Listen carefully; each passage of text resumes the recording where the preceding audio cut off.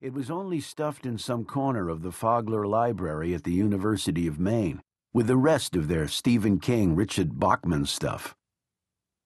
Blaze ended up spending the next 30 years in the dark. Not in an actual trunk, though, in a cardboard carton. And then I published a slim paperback original called The Colorado Kid with an imprint called Hard Case Crime.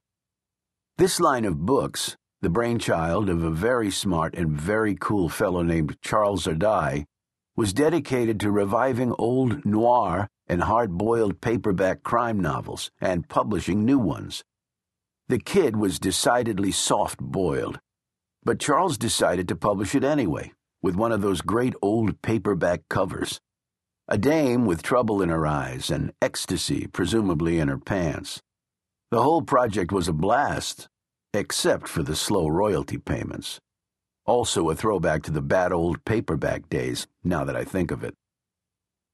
About a year later, I thought maybe I'd like to go the hard case route again, possibly with something that had a harder edge. My thoughts turned to Blaze for the first time in years, but trailing along behind came that damn Oscar Wilde quote about the old curiosity shop. The Blaze I remembered wasn't hard-boiled noir, but a three-handkerchief weepy. Still, I decided it wouldn't hurt to look. If that was, the book could even be found. I remembered the carton, and I remembered the squarish typeface, my wife Tabitha's old college typewriter, an impossible-to-kill Olivetti portable. But I had no idea what had become of the manuscript that was supposedly inside the carton. For all I knew, it was gone, baby, gone. In my career, I have managed to lose not one, but two pretty good novels in progress. Under the Dome was only 50 pages long at the time it disappeared, but The Cannibals was over 200 pages at the time it went MIA. No copies of either. That was before computers, and I never used carbons for first drafts. It felt haughty somehow. It wasn't gone.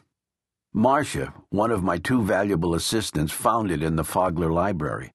She would not trust me with the original manuscript. I lose things. But she made a Xerox. I must have been using a next-door-to-dead typewriter ribbon when I composed Blaze, because the copy was barely legible, and the notes in the margins were little more than blurs.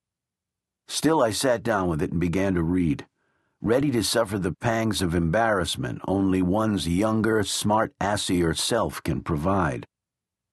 But I thought it was pretty good. Certainly better than Roadwork, which I had at the time considered mainstream American fiction. It just wasn't a noir novel. It was rather a stab at this sort of naturalism with crime that James M. Cain and Horace McCoy practiced in the 30s. And of course it's an homage to Of Mice and Men. Kinda hard to miss that. I thought the flashbacks were actually better than the front story. They reminded me of James T. Farrell's Young Lonergan trilogy and the forgotten but tasty Gashouse McGinty. Sure, it was the 3 Ps in places, purple, pulsing, and panting, but it had been written by a young man, I was 25, who was convinced he was writing for the ages. I thought Blaze could be rewritten and published without too much embarrassment, but it was probably wrong for hard case crime. It was, in a sense, not a crime novel at all. I thought it could be a minor tragedy of the underclass, if the rewriting was ruthless. To that end, I adopted the flat, dry tones which the best noir fiction seems to have, even using a type font called American Typewriter to remind myself of what I was up to. I worked fast, never looking ahead or back, wanting also to capture the headlong drive of those books. I'm thinking more of Jim Thompson and Richard Stark here than I am of Cain, McCoy, or Farrell. I thought I would do my revisions at the end with a pencil rather than editing in the computer, as is now fashionable.